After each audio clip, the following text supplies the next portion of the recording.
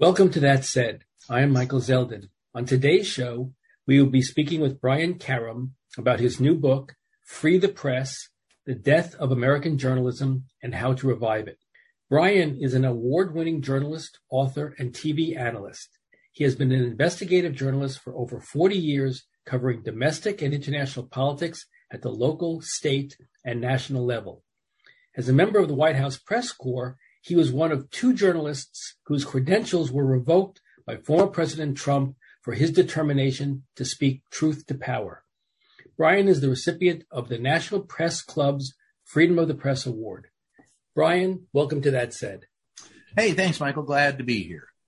So, Brian, I always like to start these interviews by asking our authors to tell us a little bit about themselves. So can you start off with how you got into this business, and we'll take you through some of the paths that you've been down?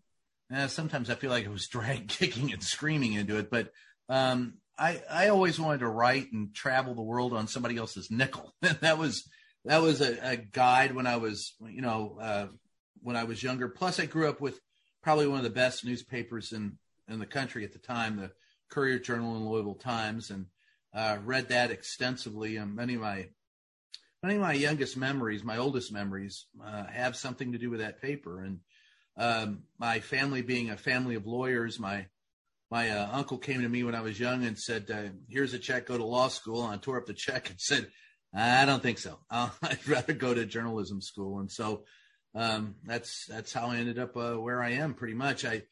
I always liked the idea of being able to witness things and see them firsthand and tell people about them, rather than reading about it, seeing it, or hearing it from another source. I wanted to be that source of information. You are an old timer in the sense that you started out at very local, community-based reporting, and you moved toward national. And yeah. I found interesting in the book your first coverage of high school football. And yeah. It struck me, you told a story about your first column on a high school running back, and it's sort of indicative of who you would come to be as an adult. So maybe you can tell us a little bit about that story, because it's a fun little story. Well, before that, I was thinking about all the places that had closed and all the places I worked. And very first place I ever worked, I delivered newspapers for the Jefferson Reporter, which it was bought out by the Courier-Journal. Every place I've ever worked is that way. Has been bought out, sold, downsized, changed hands. And the Conroe Courier, where I worked when I first got out of school, was a case in point. I was hired basically as a high school sports reporter, and having played high school sports and being from a sports family, it wasn't where I wanted to be, but it was where I could get a job. And so one of the first things I did was I wrote a column.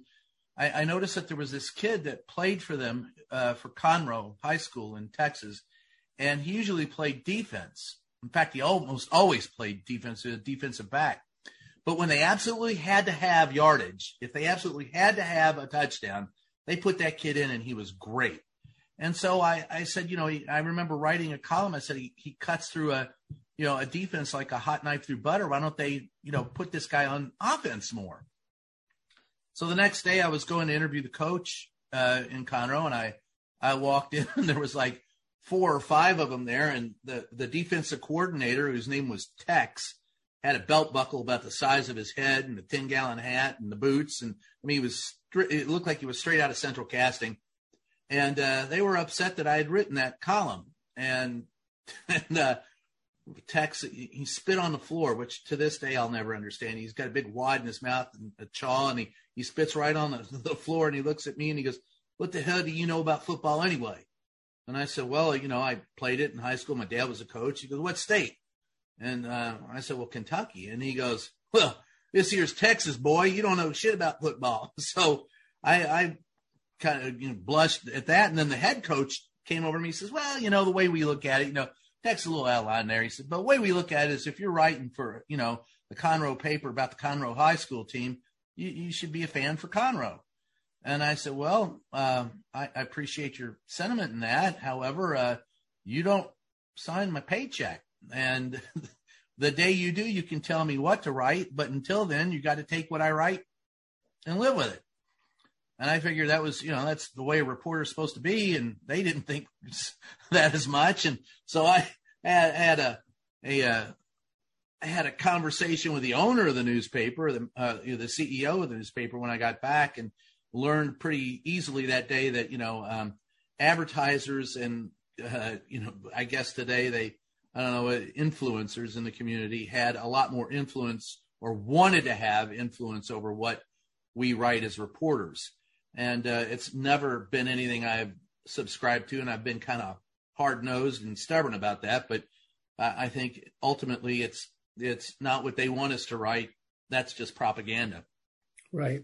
And you gravitate from sports to news. You start, I guess, from there over to Laredo. KMOL in Texas? No, I went from there down to the Laredo News in Laredo, Texas, and I was a county beat reporter.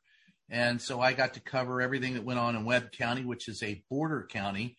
So long before, the border became a political football, I was covering immigration problems down on the border. And in fact, some of the early stuff I did at investigative reporting that I did uncovered, today we call them colonias. Back then they were illegal subdivisions. And what was happening is you'd have these Texas oilmen, and I mean, geez, again, straight out of Central Casting, the bolo tie, the white shirt, the big cowboy hat, and they were renting thousands of acres of land and then turning around and selling it to illegal immigrants, land that they didn't own, by the way, and they were selling, and it was unimproved land, so there were no streets, there was no infrastructure at all. They just carved it up, and there was a dirt path that served as a road, and in some cases, they helped smuggle the immigrants over to the United States, and then sold them land. And I got a copy of one of the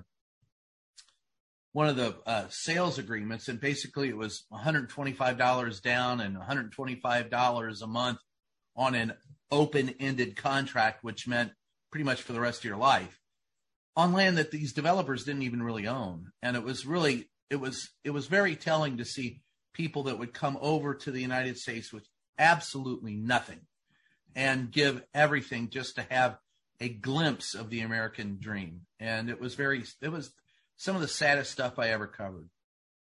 Dangerous too. Getting shot at was no fun, but it comes with the territory. Well, and then from there, you go on to covering the war in Kuwait and the war on drugs, yes? Yeah, the war on drugs, I kind of started, that was one of the first stories I ever covered on the war on drugs. As I saw, as most reporters are, I'm very adept at reading things upside down. So I saw a memo on a chief of police desk in Laredo about a missing DEA agent, Kiki Camarena. And so I broke one of the first stories on him missing, and that later became, very big because he was in fact murdered by drug dealers in Mexico and Guadalajara, I believe. And I had covered, that was one of the other things that being on the border gave me the opportunity to do in covering crime. I was a county beat reporter, but a lot of the county news was surrounded by, drug dealing, drug trafficking. And that gave me contacts in the DEA and the FBI, and lifelong contacts there, and what has been a lifelong coverage. I mean, most of my career at some point or other has been covering those border issues and the drug issues that I first started covering in Laredo. And after Laredo, I went back to Kentucky, back to my home, and worked for the Courier-Journal and Louisville Times in the last great days of that newspaper. And it's no coincidence that we didn't get Mitch McConnell until after we got rid of the Courier-Journal and Louisville Times. It's very telling what's happened to journalism in just that one story. Newspapers, especially the Courier, they were very good about vetting candidates for office. And to get an endorsement from the Courier was quite a thing. Even people who didn't like the Courier would advertise that they were endorsed by the Courier, because what would happen to get an endorsement from that newspaper, and I go into some detail of this in the book. You would have to submit you'd be vetted like, you were applying for a job, and you would go in there and do an interview in front of one or two people. The whole editorial board would have, pitch in and ask questions. They would discuss your resume. They would go through your history of what you did and how you did it. And when, and look, we don't have the power of subpoena, but reporters do have quite the power to go and find out information. And so we would go, they would go out and dig up everything and do opposition research on these candidates and then interview them.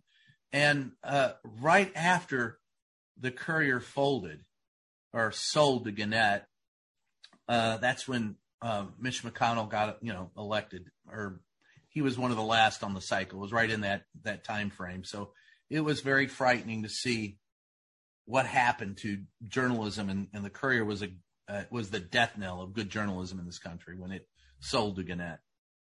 Well, and you report in the book over and over the collateral consequences of the elimination of the community newspaper and the impact that it has on society. Maybe you can flesh that out a little bit while we're on this topic. It's the backbone. Community journalism is the backbone of good journalism. Today, there are people that cover the White House that have never worked anywhere prior to working as a reporter in the White House. They do not have the gravitas, do not have the background, do not have the experience to understand nuance or how to push back against, the White House, a very powerful place to cover. And it's very, it's ensconced, its trappings of power and access are huge. And it's very easy for a young reporter or producer to become enamored of that power. Oh my God, if I challenge these people, I won't get to ride on Air Force One. I won't be in the diplomatic room. Well, I've been on Air Force One, big deal. The food's better. You still sit in the back of the aircraft. After a while, it gets kind of boring. And, I've been in the diplomatic room, don't care. They really go after access and hold it up as a carrot and a stick for young reporters. And so you'd never learn at a community level, covering a city council meeting, covering a PTA meeting, covering, high school sports, getting to know people in your community, enables you to build sources and find out news that, later becomes national news. Most of the big national stories, not breaking, were originally broken at a community newspaper level. And today, there are thousands of communities that do not have a community newspaper or a community voice.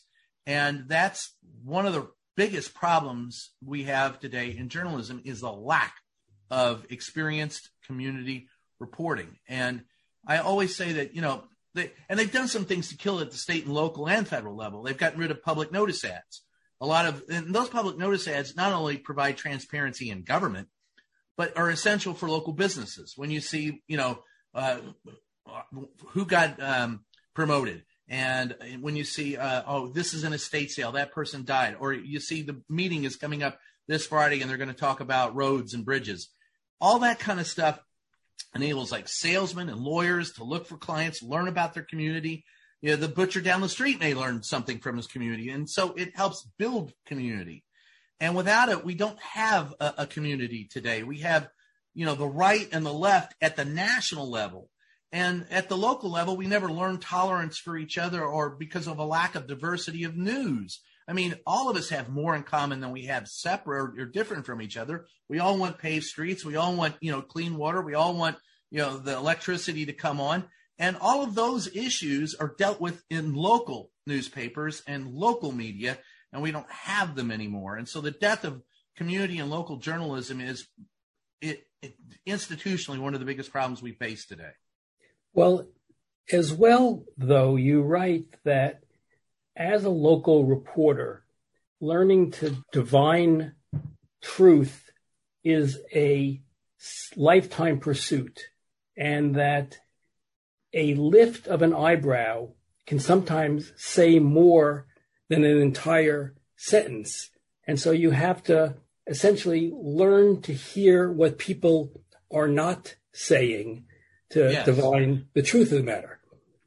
Well, and, there are a lot of people that go, well, I saw the White House press briefing on television, so I know what it was like. I was there. You weren't there, you don't know. Same with city council meetings. The same with, I had an old editor of mine who said, look, get off your ass and go knock on doors. The best way to be a reporter is to meet people and to talk to people.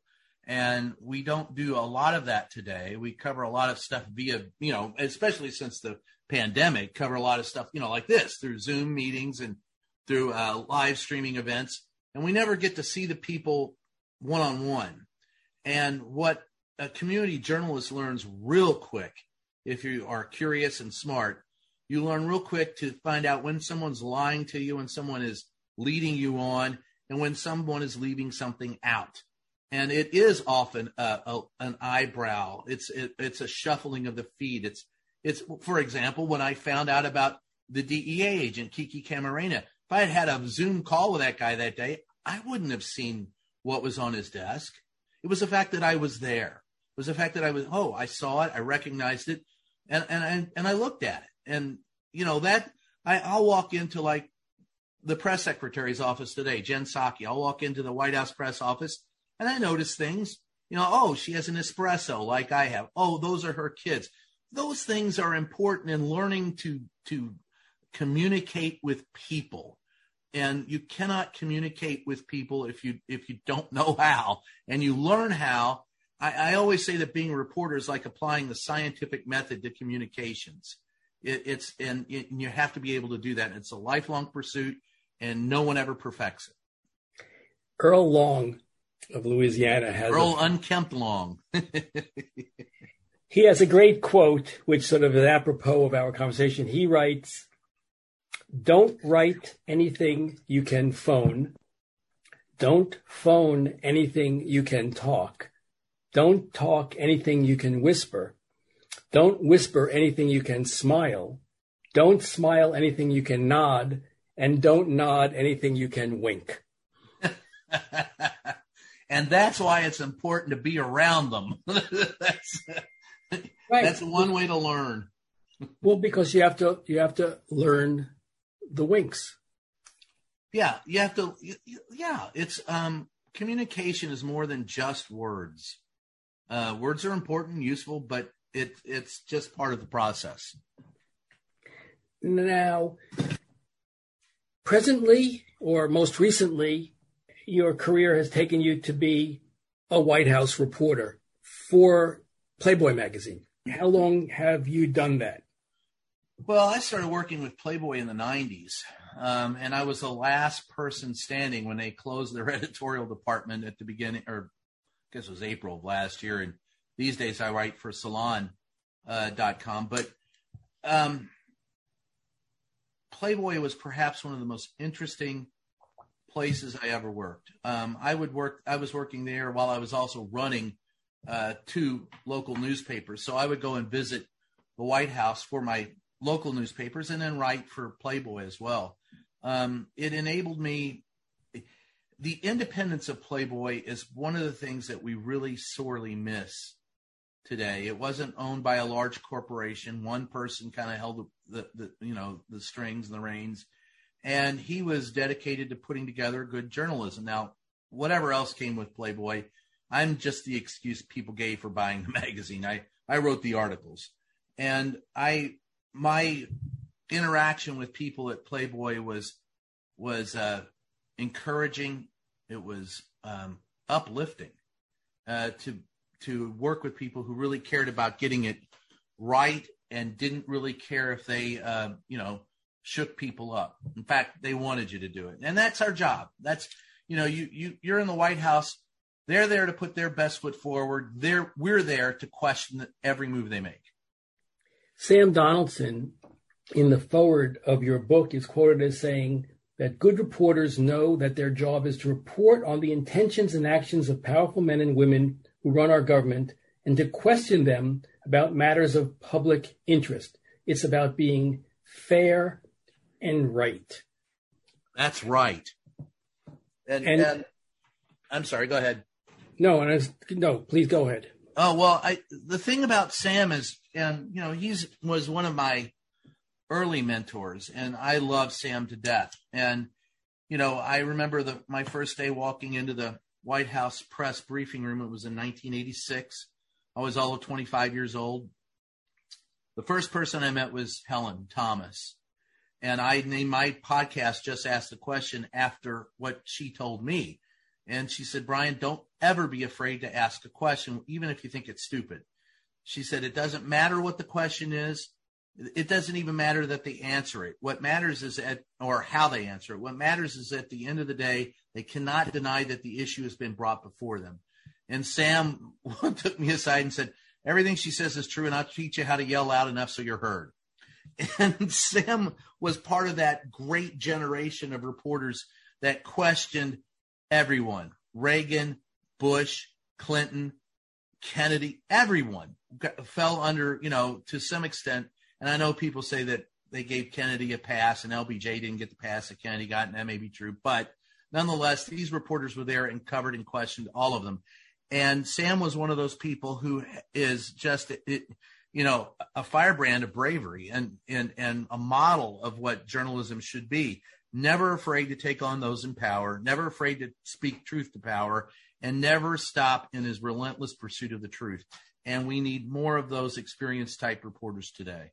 Well, indeed, following in that tradition, you describe yourself as one who is antagonistic against the government in general, describing your job as one which makes the members of the government, whomever they are, whichever party they are, responsible to the public by your asking questions and obtaining answers. And you're not there. H.L. Mencken said that journalists rarely encourage or should encourage friendship among those they cover. They don't even often encourage friendship among their competitive peers. True. Is that right? Yeah, I think that's accurate and a wonderful way to describe what Helen said, if you're looking for friends, get out of journalism. Or someone else said, if you're looking for friends in D.C., get a dog. But the journalist, at its essence, being a journalist, being a reporter in the White House especially, is all about asking questions of those in power, holding their feet to the fire, and be willing to not take their first answer as gospel, but to continue pressing for answers. And that it's the fact that we have, people in the past, we had a lot of experience that were able to pull that off. Like I said, the first day I was in the White House briefing room, it was Sam Donaldson who pointed out to me, he said, Brian, take a look at that front row right there of reporters. For that first 7 in the Brady briefing room. He said there's probably 250 years of experience there. Listen to every one of them. Learn from every one of them. Of course, then he said Helen probably had 200 years of those experience, and she said something smart to him, and he said, Helen, it's okay to have an unexpressed thought. And Helen said, Sam, when it comes to you, I have a lot of unexpressed thoughts, and I didn't know where else I was going to go with my life, but I knew that day I was as happy as I ever could be in the profession. Those were 2 masterful reporters just enjoying themselves and at the same time not taking themselves too seriously. So I learned a lot from them, and I think many of us today could learn from them.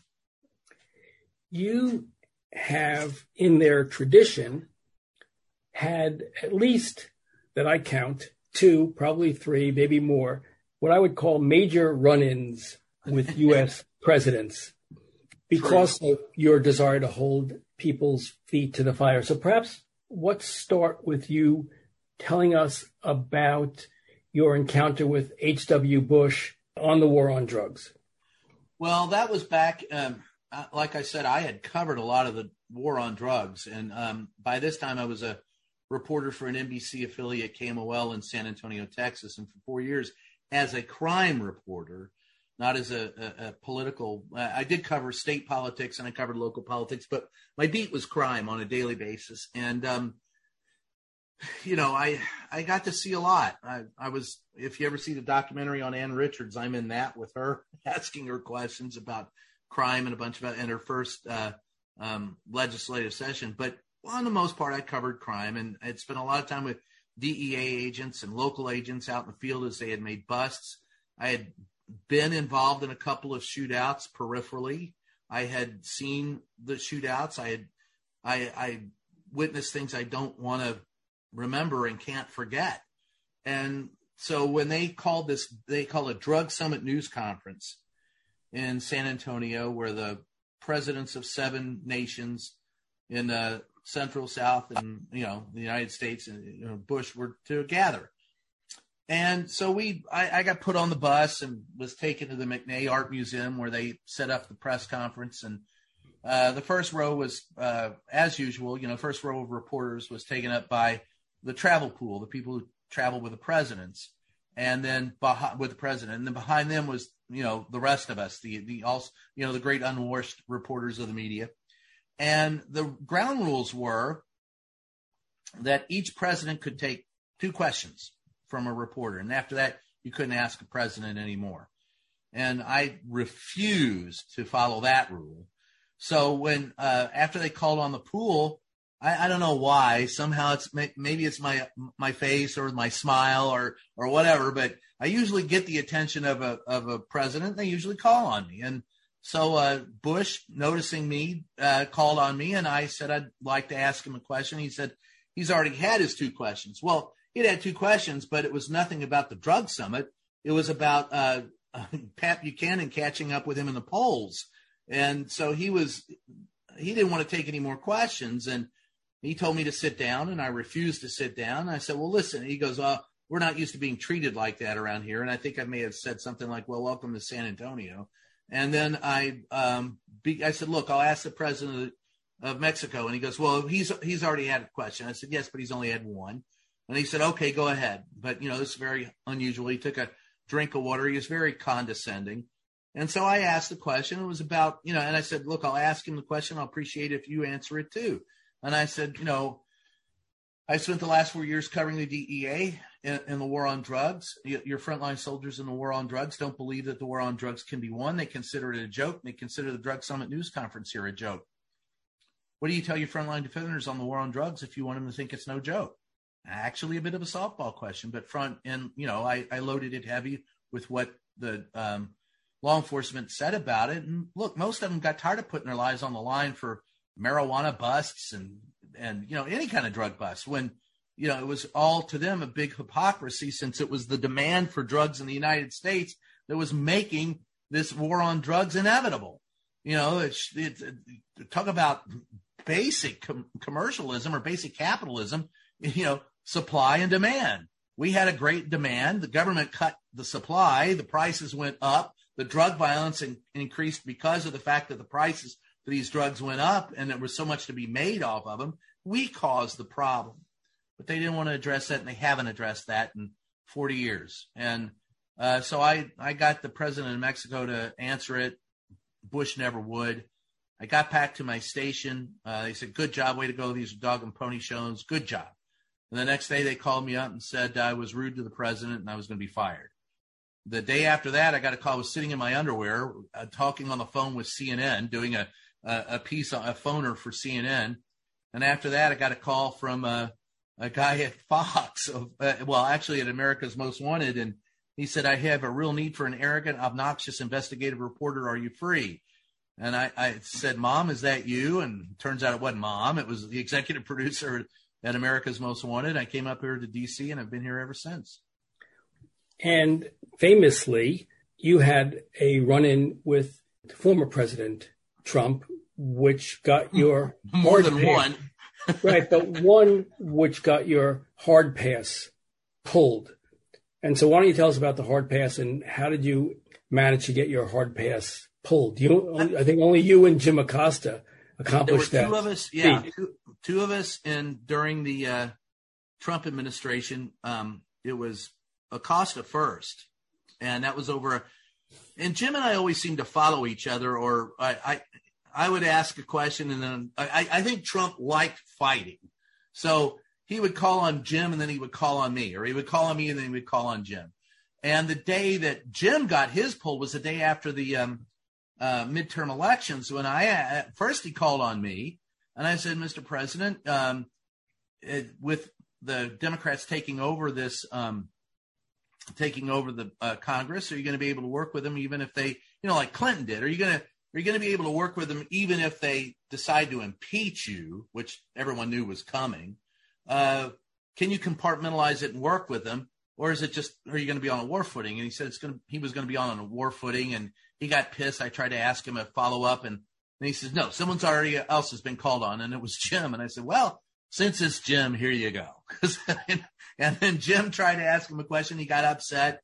They said he tried to grab a microphone. That didn't happen. I was there. The president called him a rude, member of the fake news. And so the next thing you know, they tried to pull his press pass. Well, that didn't work. They went to court once, and that was it. And then about 6 months later, the president had he had some kind of meeting in the Rose Garden for bloggers and social media. A lot of the people that had supported him in they call it the alternative press, but I don't look at it that way. They're members of the press. They're not alternative members. They're just, not well regulated, not well disciplined, and not very well experienced, but they're members of the press. So they had them all sitting down, and we were the rest of us were standing up, the mainstream media. And Trump got done speaking and then walked away. I said, Mr. President, would you mind staying and answering a few questions from us? And then I don't remember who it was. There was somebody who said, oh, he's already talked to the real media. Why don't you stop crying? Me, me, me. And I turned to a friend and I said, geez, here's a crowd that's anxious for being possessed by the devil. No, I think I said anxiously waiting demonic possession. And I think I did it in my Rodney Dangerfield voice, or a little bit of it. And that prompted one of the members of the alternative media to come over and scream at me and threaten me. And I said, hey, we can talk here. We can go outside and talk all day long. And I don't care. And for that, I had it was weeks later. I never heard a word back from the White House about it. They never said anything to me. And in fact, one day I found myself in the South Lawn as Trump was departing the White House. And it was one of those chopper talk sessions that I helped initiate. And I'll never forgive myself for that. But he showed up and was taking questions from us. And he took 2 questions from me that day. So he gets on the helicopter and leaves, and I get an email saying my White House press pass has been suspended for something that happened like a month ago. And would I turn in my press pass, blah, blah, blah, blah. So the first call I made was to Jim. I said, Jim, I remember who he used as a lawyer on his case, and I had actually met him, Ted Boutros, great guy, and a great lawyer, and very well versed in the First Amendment. And so he gave me Ted's number, and I called Ted. And the next thing you know, I was in court 3 times. I sued him, got a temporary injunction. They appealed. They lost. They appealed again. They lost. And even the judges that the president had selected to serve ruled against him. And in fact, in one of the in the appeal process, we're sitting in federal court, and one of the prosecutors representing the administration said, if they didn't throw me out for what I did, then what's to keep reporters from running through the White House mooning people? And which was, I mean, what? And so one of the judges said, in no way you can still institute rules of decorum. There's no way there's going to be rogue. I love the term rogue mooning reporters in the White House. And so I was able to keep my press pass, fighting for it 3 different times, and beating the president soundly every time he challenged it. You write today that trust in the media has been substantially eroded. And you say that it invites 2 important questions. 1, how did this happen? And then 2, what can be done about it? So let's start, Brian, with how did this happen? And you start, in some sense, with what you call government deconstruction. And it traces itself back in modern times to Ronald Reagan and perhaps the lack of enforcement of antitrust law. So let's walk through the various stages of government deconstruction from Reagan through Clinton and George W., and then even into Obama. Well, Reagan was the first to implement it. It actually began with Richard Nixon and Roger Ailes, both imps, devilish, hellish imps. And it starts with that time. It may have started with a Checker speech when Nixon was admonished by the press, and back, when he was with running as a vice president for Eisenhower, and he got caught with his hand in a cookie jar and taking inappropriate gifts, and came out and made that famous Checker speech where he he actually did what Trump later did very well, and that was turn around the accusation on the accusers. And he said, one thing we're going to keep is that little dog Checkers. And everybody remembers it as the Checker speech. He hated the media. And there was that one speech that he made when he lost the governorship of California where he said, you won't have Dick Nixon to kick around anymore. And of course, we did. And when he ran for president, and by the way, he was a cancerous stain from the very beginning. He is one of the reasons why we have what we have today in American politics is because of Richard Nixon. And he got Roger Ailes, who was a young Philadelphia, I think it was the Michael Douglas show when it was in Philly, was one of his producers. And they saw an opportunity to reshape the media. And he wanted a right-wing, media network, and he wanted someone who would preach his propaganda. Well, he left office before it could be instituted. But when Ronald Reagan came into office, he picked up on the Nixon strategy. He hired Roger Ailes. He dismantled, he relinquished under the guise of making the press more free. He made the press less free because he allowed by loosening the restrictions on ownership, he let newspapers, television, and radio stations gobble each other up. So there's fewer and fewer. So to this point today, there are twice the number of people on the planet as on the day I was born, and probably half the number of reporters. And the greatest example of the problems in the press that started with Ronald Reagan when he got rid of the Fairness Doctrine and loosened the restrictions. Look, the Fairness Doctrine it gave us public service and public affairs programming, gave us the news, made sure that we were fair in our news. None of that exists today. And so as an example, what you have today in Laredo, Texas, where I worked in 1984, when I was there in 1984, the population was 100,000. There were 2 newspapers in English and I believe 2 in Spanish. There were 3 television stations in English and 1 in Spanish, several, at least 1 or 2 magazines, and a couple or 2 to 4 radio stations, all of them doing news. Today, in 2022, there are more than 300,000 people, 3 times the number of people. And how much news do we have there? 1 television station, 1 newspaper. That's the problem in a nutshell. That's what Ronald Reagan started. And then after him, it was George Herbert Walker Bush, and my interaction with him aside, simply looked at it extended Reagan's reign of terror over the press. Then there was the Telecommunications Act, which passed during, Clinton's era. That further loosened ownership requirements.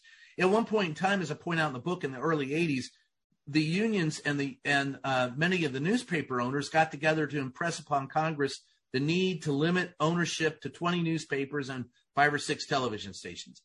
They instead went the other way. So today you have you have these vulture capitalists that own hundreds of newspapers and are closing them all down or minimizing their impact. And how do they minimize their impact here? The easy way. Like when the Courier-Journal was bought out by Gannett, the Courier-Journal had bureaus all over the world. I think they had reporters in New York, D.C., had a bureau of reporters in D.C. covering D.C. events for the Kentuckiana area. They had reporters in Chicago. They had stringers all over the place, and they worked in foreign cities. Well, after Gannett bought them over, they go, well, gee, we already have all these reporters working for us for other publications. What do we need more of them for? Let's save money. So they would cut them. Fewer reporters, fewer reporting, less reporting. And that money is never, when they cut to make money, it never goes into the newsroom. It always goes into a board member's pocket. So that's, that was also Clinton. That's why we have iHeartRadio owning hundreds of radio stations. In my hometown of Louisville, Kentucky, I think they own 6 or 7 radio stations. That's limiting people. That's limiting access to information, not increasing access. Then after him, it was George Bush II.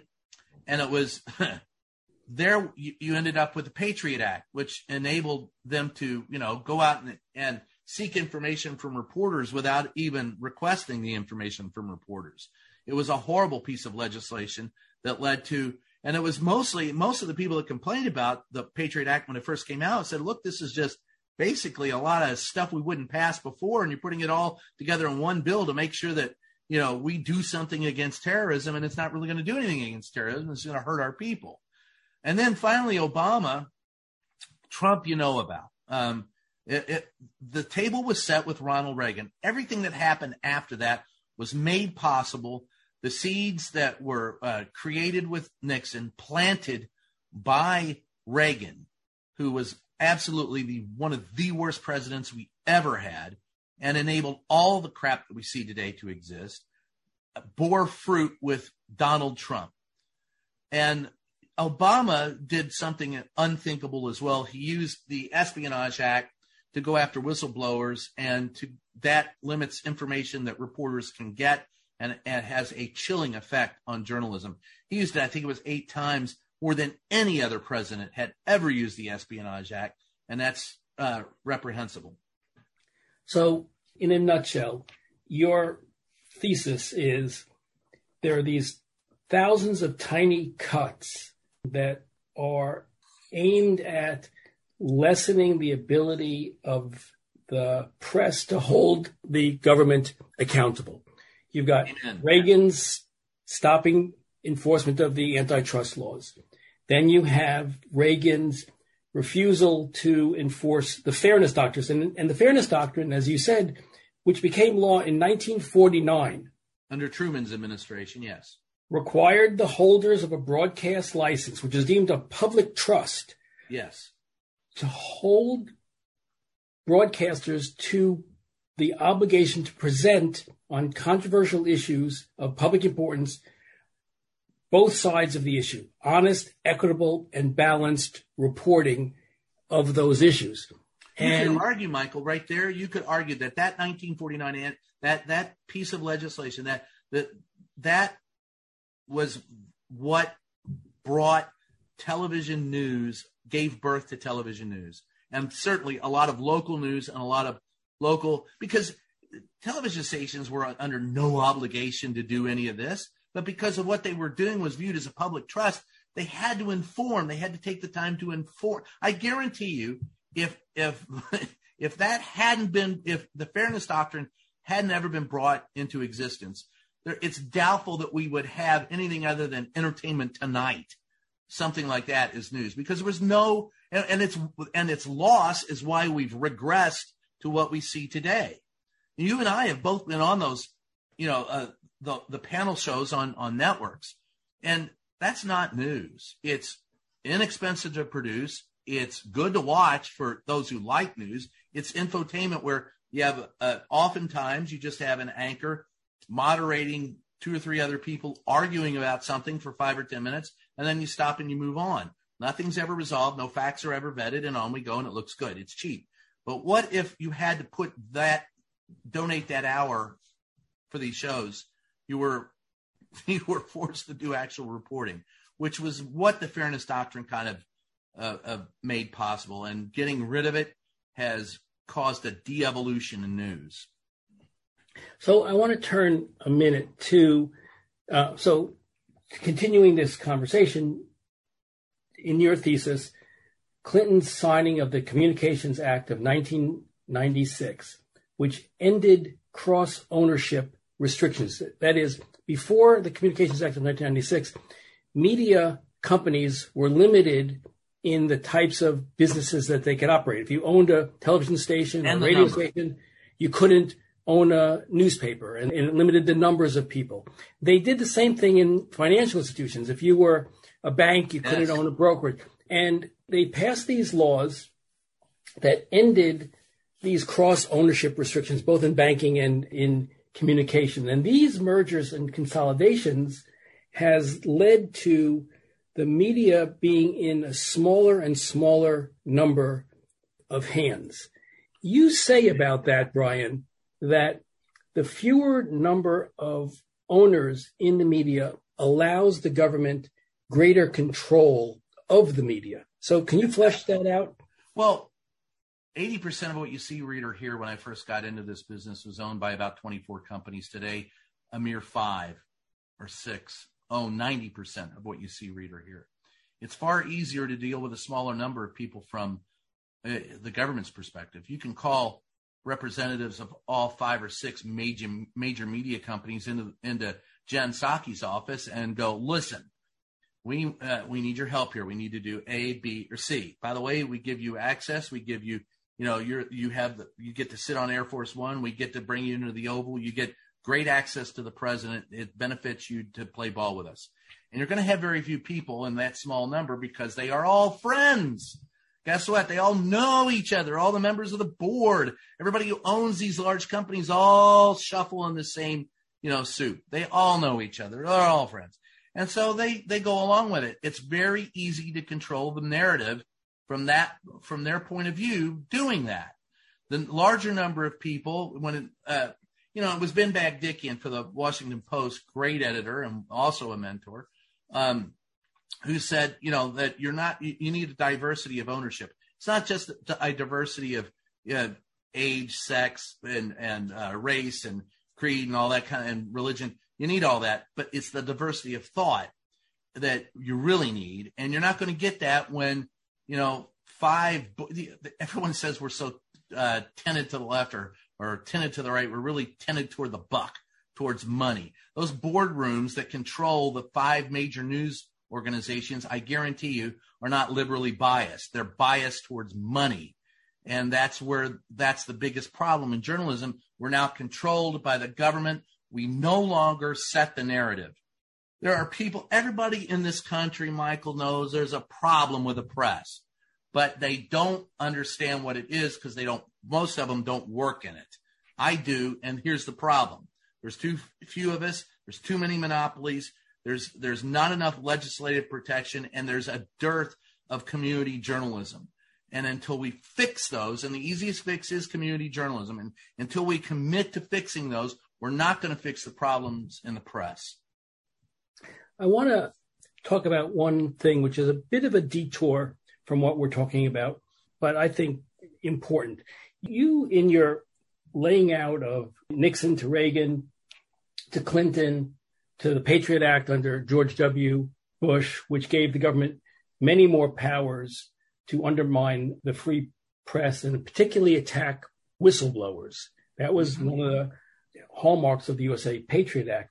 Mm-hmm. You said, properly so, that Obama used the Espionage Act against leakers more than any modern president. And I wanted to see if you wanted to talk about one or two cases, which I think are important. First was the New York Times reporter James Risen and the fight that he had with the Obama administration over their desires to have him compel the disclosure of his sources involving the CIA and the Iran nuclear problem. Well, as a reporter who went to jail to protect a source more than 4 times, this is going to be a short conversation. The government has no right to go after reporters. And they go after us first when they should go after us last. I only have the ability as a reporter to ask you to supply me information. I have access to what the government allows me to have access to about their inner workings. And while I think, obviously, that they need to be far more transparent than they are, I have to deal in the world that is. And it bothers me to no end that reporters who are resourceful can go out and find more information than apparently the government with the power of subpoena can. And you're a former prosecutor. You know well how effective a subpoena can be. So I find it often disingenuous when the government tells us as reporters that they absolutely have to have the information that we have because A, it's vital to their case. They can't get it otherwise. B, what it boils down to is B. They want to know how we got the information, who is the snitch, and why. It's all about protecting their own behind. So every case where the government comes after a reporter, as they did in his case, as they did in mine, as they have done in many others, is to simply try to find out the source of their own embarrassment. Well, and to that end, the second case I wanted to talk to you about is Julian Assange. Let me put on the table my point of view, which is that Julian Assange is a reporter and that what he did should be covered by the First Amendment, and we should be seeking to guarantee his freedoms in the same way that we did when the Pentagon Papers were leaked. That's not the position of the government. Government under Obama and under Trump has been, and including under Biden, is still going after Assange, notwithstanding the Reporters Committee for Freedom of the Press issuing statements saying that the indictment of Assange for espionage should have a chilling effect on any journalism advocate, any free speech advocate. So tell us, if you would, what do you think about Julian Assange and the same thing that you do? Obviously, the same thing that you look. They always try to make, one of the things that the government is really good at is trying to make it about the reporter. You know, in my case, I was nosy, and it was none of my business, and I talked to a guy that was accused of killing a police officer. How dare I? Risen, they're going to say nasty things about Assange. They say nasty things about. They always want to shift the focus of what's wrong. Not, we believe in the First Amendment, but in this case, no, because that's always their argument. I put together a group of people called the First Jailbirds Club. There's about 13 members of us that have gone to jail to protect the First Amendment by not giving up our source. And we met for the first time in Washington, D.C. and had an engagement before the National Press Club in which we all spoke and told our story. And we got together in a little room, one of the rooms in the National Press Club, to talk and have coffee and meet each other. Many of us didn't know each other, hadn't met each other. And every single one of us had the exact same story. Someone in the government said to them, "We support the First Amendment, but not in your case because you are the problem." And they never want to address the First Amendment issues. One of the greatest ways that, the government has of convincing us that we've done wrong is to blame us when they want to keep us from getting information that belongs to us, which was one of the most offensive things to ever hear out of Donald Trump's mouth was, we're the enemy of the people. No, we are the people. That singular person was the enemy of the people. And every president has been complicit in this, Democrat or Republican, and Biden is no different. Biden, when he was on the campaign trail, he said that he was going to curtail because of, remember that Jamal Khashoggi was killed, a Washington Post, reporter living in the United States, walked into a Turkish embassy and never walked out, and was murdered, sliced in half, diced and burned. And there are a couple of excellent documentaries on this. And in the end, it was the being held responsible, of course, was from Saudi Arabia, was the Crown Prince. And on the campaign trail, Biden told us he would absolutely hold him responsible for that after he got into office, and he didn't. No president has held the royal family responsible for Khashoggi's death. And in fact, the only thing that Biden did was release a report that showed, that everyone already had, showing who was responsible, begging the question, why don't you do something? I think he revoked his phone privileges. He'll talk to his dad. He won't talk to the son. Big deal. until you want to really do something about protecting those who go after the information, that's us, then you're not a free speech advocate.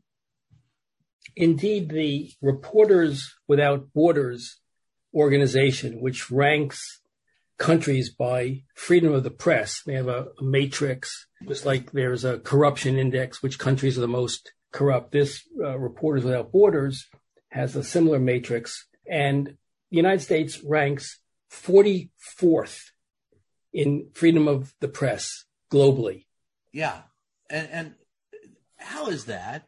We have free speech enshrined in the First Amendment to our Constitution, not the 10th, not the 11th, not an add-on, not a codicil to a will. That's the first thing that the government protected was speech, because they realized our forefathers who brought forth on this continent a great nation, blah, blah, blah, conceived in liberty and dedicated to the proposition that all men are created equal. Well, they enshrined in the First Amendment the idea that to be free, you had to be able to speak your mind. Today, and we were held up as a beacon for many years for free speech. But today, the Western democracies in Europe far surpass us as far as free speech goes. And we are in a we're called a troubled democracy in the Reporters Without Borders report. And there's a good reason for that. We have failed to protect those who provide us with the information. You know, the reason why it's called a cliche, don't shoot the messenger, is because, that's happened. You don't kill the guy giving you the news, but if you don't want to hear bad news, that's exactly what you do. If you don't want to change it, if you don't want to hear it, shoot the messenger. And that's become more popular in this country as fascism has increased. And look, I'm not mincing words. I cannot compare and contrast Biden and Trump equally. And but you're not being fair. Yeah, I am being fair. There's a low minimum standard that you must reach. That is belief in the Constitution. Now, the Democrats always stumble over that bar, or have, or are now. And what's left of the Republican Party, the fascists, do not. And Trump never has. And so, every time you hear about the problems in journalism, they are the problems in our country are exacerbated by the problems in journalism.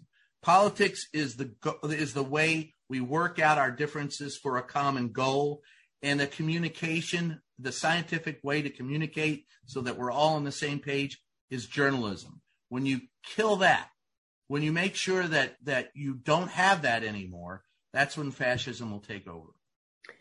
I want to talk about one last topic before we turn to solutions. Rock and roll? No, not yet. One of the nicest parts of the book was that you outline these problems about which we've been speaking, but then you have a very considered section of the book, which is your proposed solutions. But before we get to solutions, I just want to ask you about one other thing that you talk about, which I sort of wonder how it fits into the thinking you have. Helen Thomas said that journalists are by nature antagonistic toward power. Mencken said you shouldn't, if you want to be a journalist, think about having friends in the government, and that a journalist without energy, enthusiasm, and integrity is not really much of a journalist. One of the questions I wanted to ask you, Brian, is about this notion of the reporter as celebrity. And it seems to me, my view, based on the reading of your book, is that you believe that making reporters celebrities has undermined their ability to be appropriately antagonistic to the government, because they all want to go to the White House Correspondents' Dinner together. It's a government media prom, and they all want to be at the cool table. Well, there isn't one of us who's ever questioned the president that hasn't had some celebrity sprinkled on them for at least a brief bit of time. That's because you're challenging one of the most powerful men in the world. You're standing your feet while you're doing it. And God knows what they're going to say when someone has the audacity to challenge them. But the continued celebrity, well, any celebrity of a journalist begs the question, do you do it, what you do, for your own self-aggrandizement, or are you doing it for real reasons? And the celebrity at some point in time overcomes the reality, and even some of the best celebrity journalists have ceased being journalists. That being said, if there were level heads and better experienced heads today, I think they could handle that a little bit better. And I look at some of my mentors as, Sam was a celebrity, for a while, because he challenged the president, and his name and face was well known. But the biggest one, of course, you go back to, and that's Walter Cronkite, who got his start as a beat reporter, covered World War II, had an infinite amount of gravitas, was serious-minded, and gave you news. And then that one day in the 60s, after he got back from Vietnam, and he put together a world-class documentary, he said at the end of it, and it's obvious to this reporter, that we can't win the war in Vietnam. We're going to have to negotiate, our withdrawal, which many credited for killing Lyndon Johnson's desire for a second term, which unfortunately gave us Richard Nixon, because the Democrats had no bench strength then and have no bench strength now. But the reason why middle America abandoned LBJ that day was because when Cronkite said in this reporter's opinion, he told you it was an opinion, and he told you he was a reporter.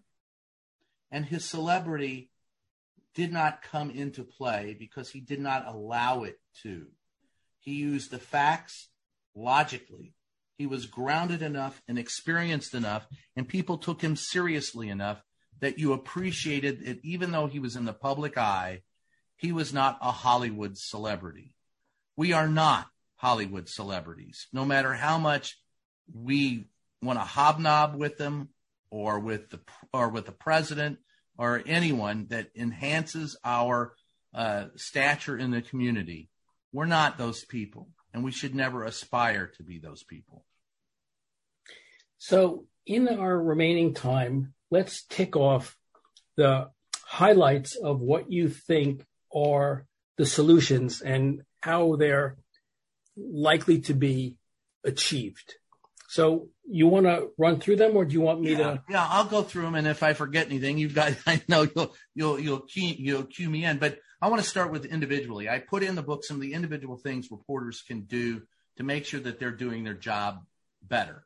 And that's because I understand we're going to keep, those social media people that showed up under Trump, bloggers, live streaming events, small people, not small people, but, small groups of people calling themselves journalists, or even the individual calling themselves a journalist and putting stuff on the internet. That's not going away.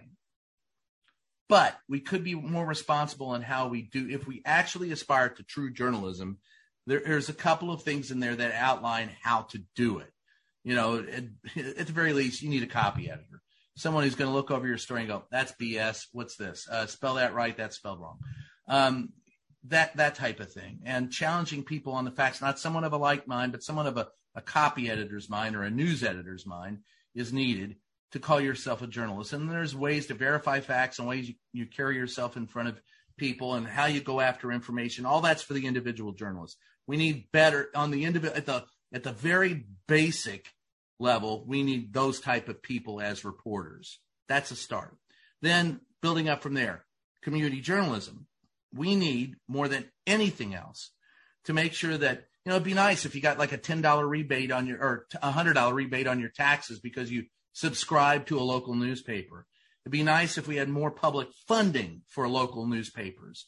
It'd be nice if we reinstituted the public funding that we had, i.e., those public notice ads, which for many small newspapers at the end of the year was the sum total of their profits, or most of those profits for the very small newspapers of record. I ran 2 of those for 12 years. I know firsthand that you need those. It provides transparency in government, provides subsistence for newspapers, and is a great way to build communities. You need low interest loans for those small newspapers. You need low interest loans for the small independent publishers and broadcasters. You need tax breaks for them as well. That helps build the economy as well. Then moving up from that, when you go to look, there's 3 things that need to be done at a federal level. Well, the most controversial thing that I'll mention, the one that no large media corporation wants to talk about, but has to be done, is busting up the media monopolies. If we do not bust up the media monopolies, we have a monolithic power structure in the media today. Many these top 5 media companies have more power than some nations to communicate ideas and information. We need to level that playing field. We need to increase competition.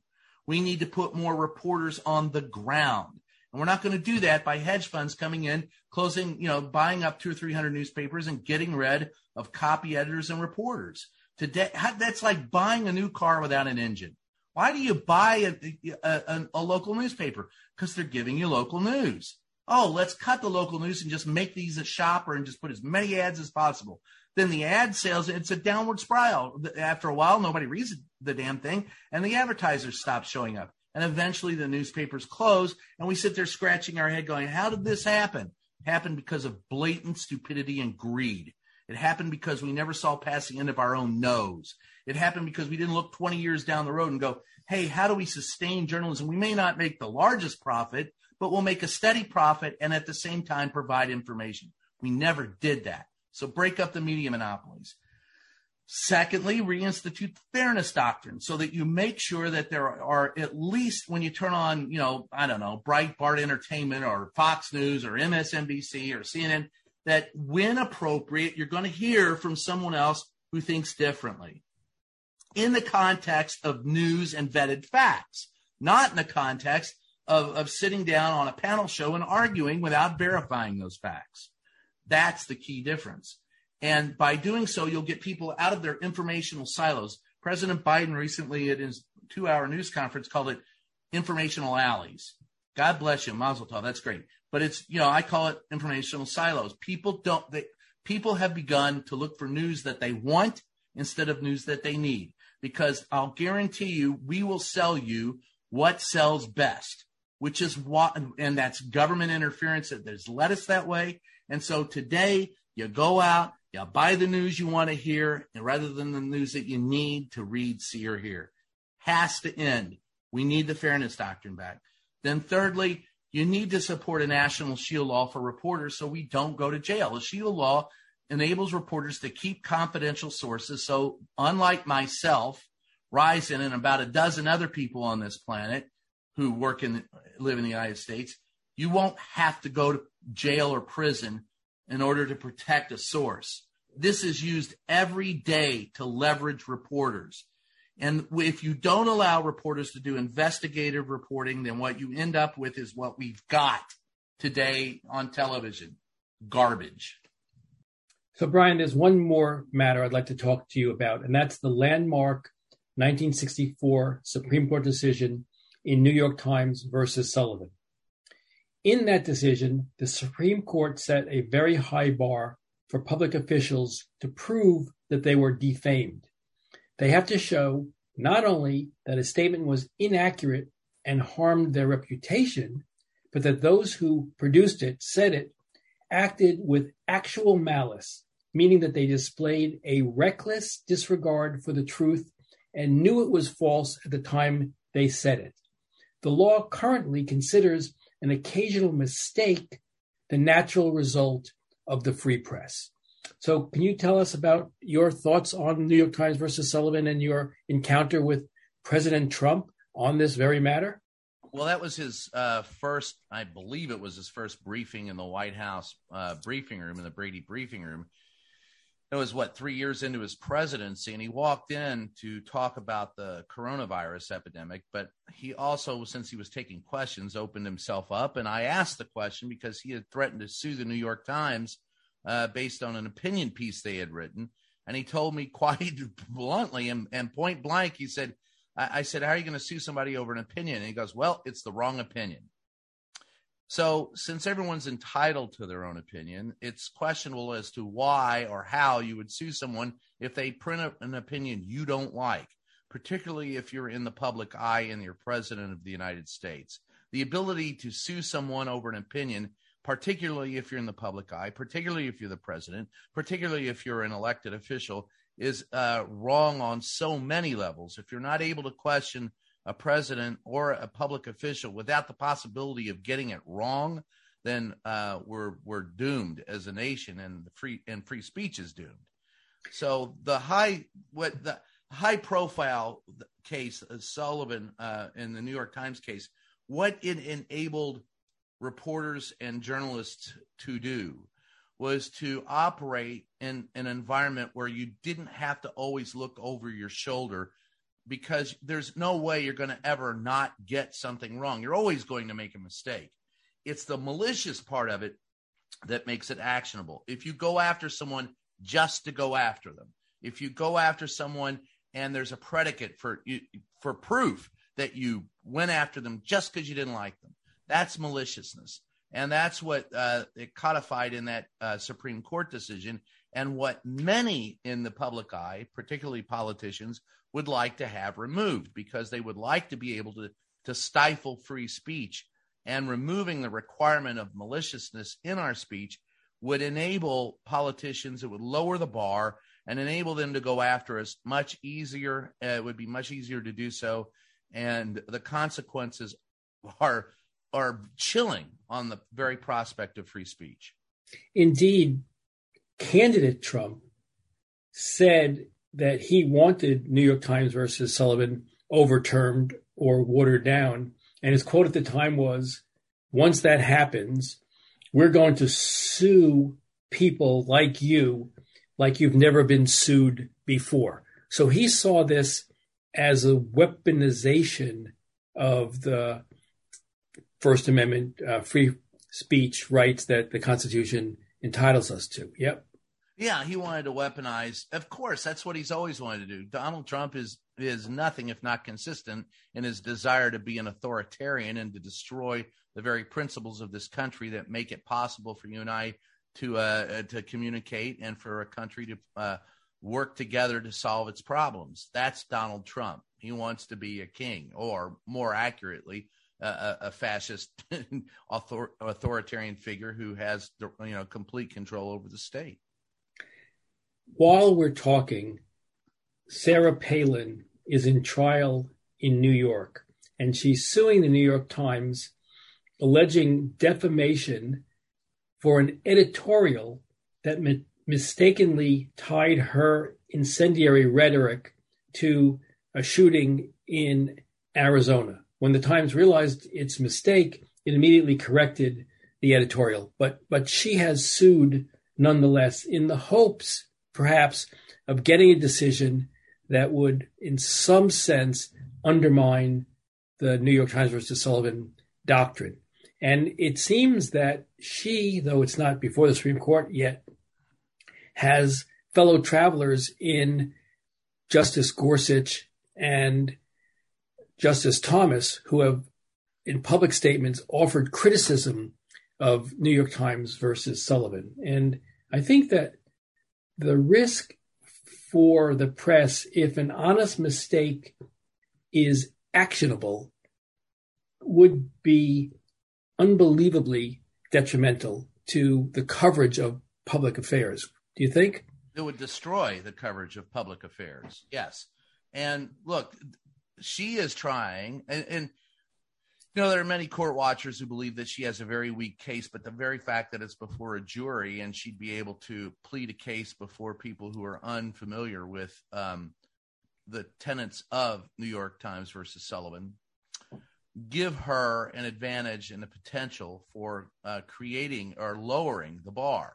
So that's why it's for us in the business. This is a case that has to be looked at closely, and for all Americans. But most people don't understand what the issues are or how they relate to them. But the simple fact of the matter is she's trying to do what Trump said he was going to do when he answered my question in the briefing room, and that is suing someone for an opinion. It's an editorial. You're allowed to make your opinion. And by the way, they all stand. It's amazing how they flipped the script on this one, because they've always said, hey, there's alternative facts. We have alternate facts. And so that's fiction. They are malicious in producing their opinion. They are malicious in going after those who do not agree with them. And now they're trying to turn it on. They're trying to flip the script and make it appear as if the New York Times is maliciously going after them. And by the way, we don't have to worry about that standard anymore. It's not malicious. That it doesn't matter whether it's malicious or not. We get to come after you simply because you made a mistake. And when that happens, we all suffer. And I guess the thing that bothers me as a First Amendment advocate is that the threat of defamation will cause journalists to self-center. Because unless you have the resources of a large news organization behind you, you can't afford the risk of being sued in defamation. Even if the suit is meritless, the fact of the suit costs you dearly. Well, that's the whole point, isn't it? To stifle free speech and to make sure that you don't do it. And you're absolutely right. Larger publications and larger, there's 5 or 6 companies that control more than 90% of what we see, read, or hear. They're not going to be the ones that are going to challenge you anyway. They're the ones that are working hand in hand, usually, not to challenge you. It's the independents.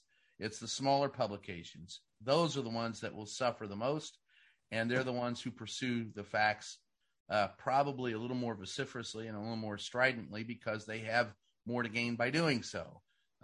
If you break a good story, by gum, you'll end up with good, readership or viewership or listenership.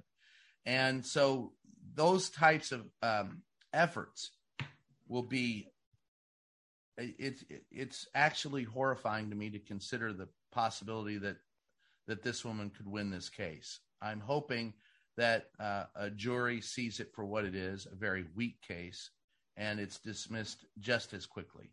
And considered, she should be considered backwash in the annals of history, along with Donald Trump and everyone else who believes that they can say what they want without repercussion and no one else can.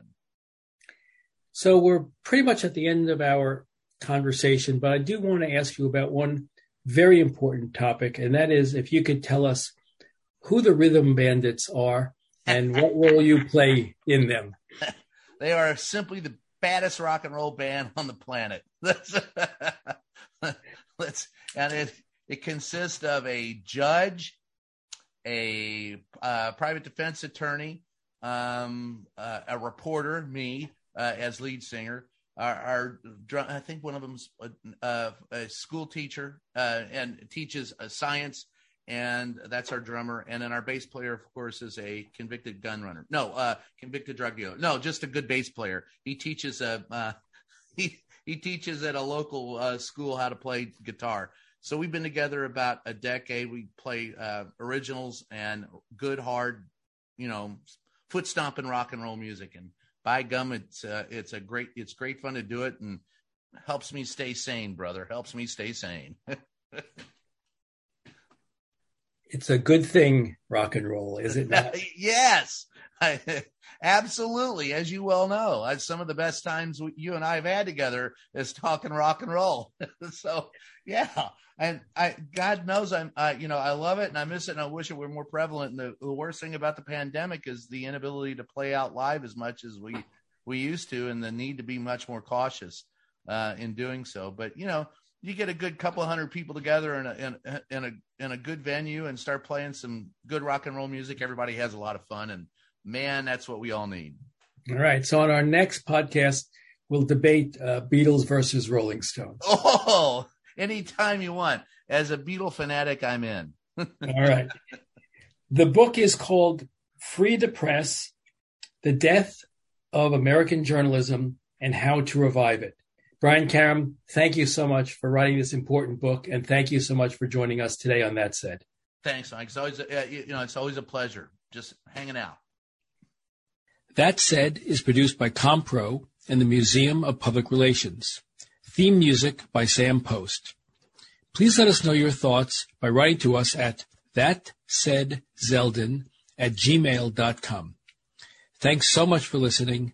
For That Said, I'm Michael Zeldin.